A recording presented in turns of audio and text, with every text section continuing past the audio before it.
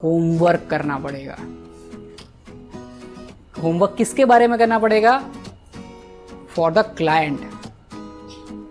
जब भी कोई क्लाइंट का फोन आता है या तो जब भी कोई क्लाइंट को मिलने जाते हैं, पहले तो क्लाइंट को पूरा थरली समझ लो कि वो क्लाइंट क्या करता है, कौन से बिजनेस में है, कितना पैसा कमाता है, जीएसटी वगैरह का रेट पड़ा हुआ है, इनकम टैक्स में उसका नाम बोल रहा है नहीं बोल रहा है, उसकी कितनी कंपनी है, ये सब रट्टा मार के दिमाग में बिठा दो।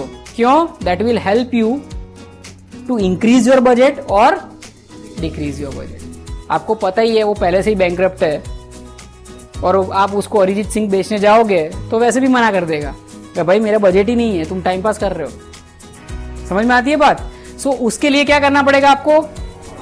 Before the event, that is called pre event work.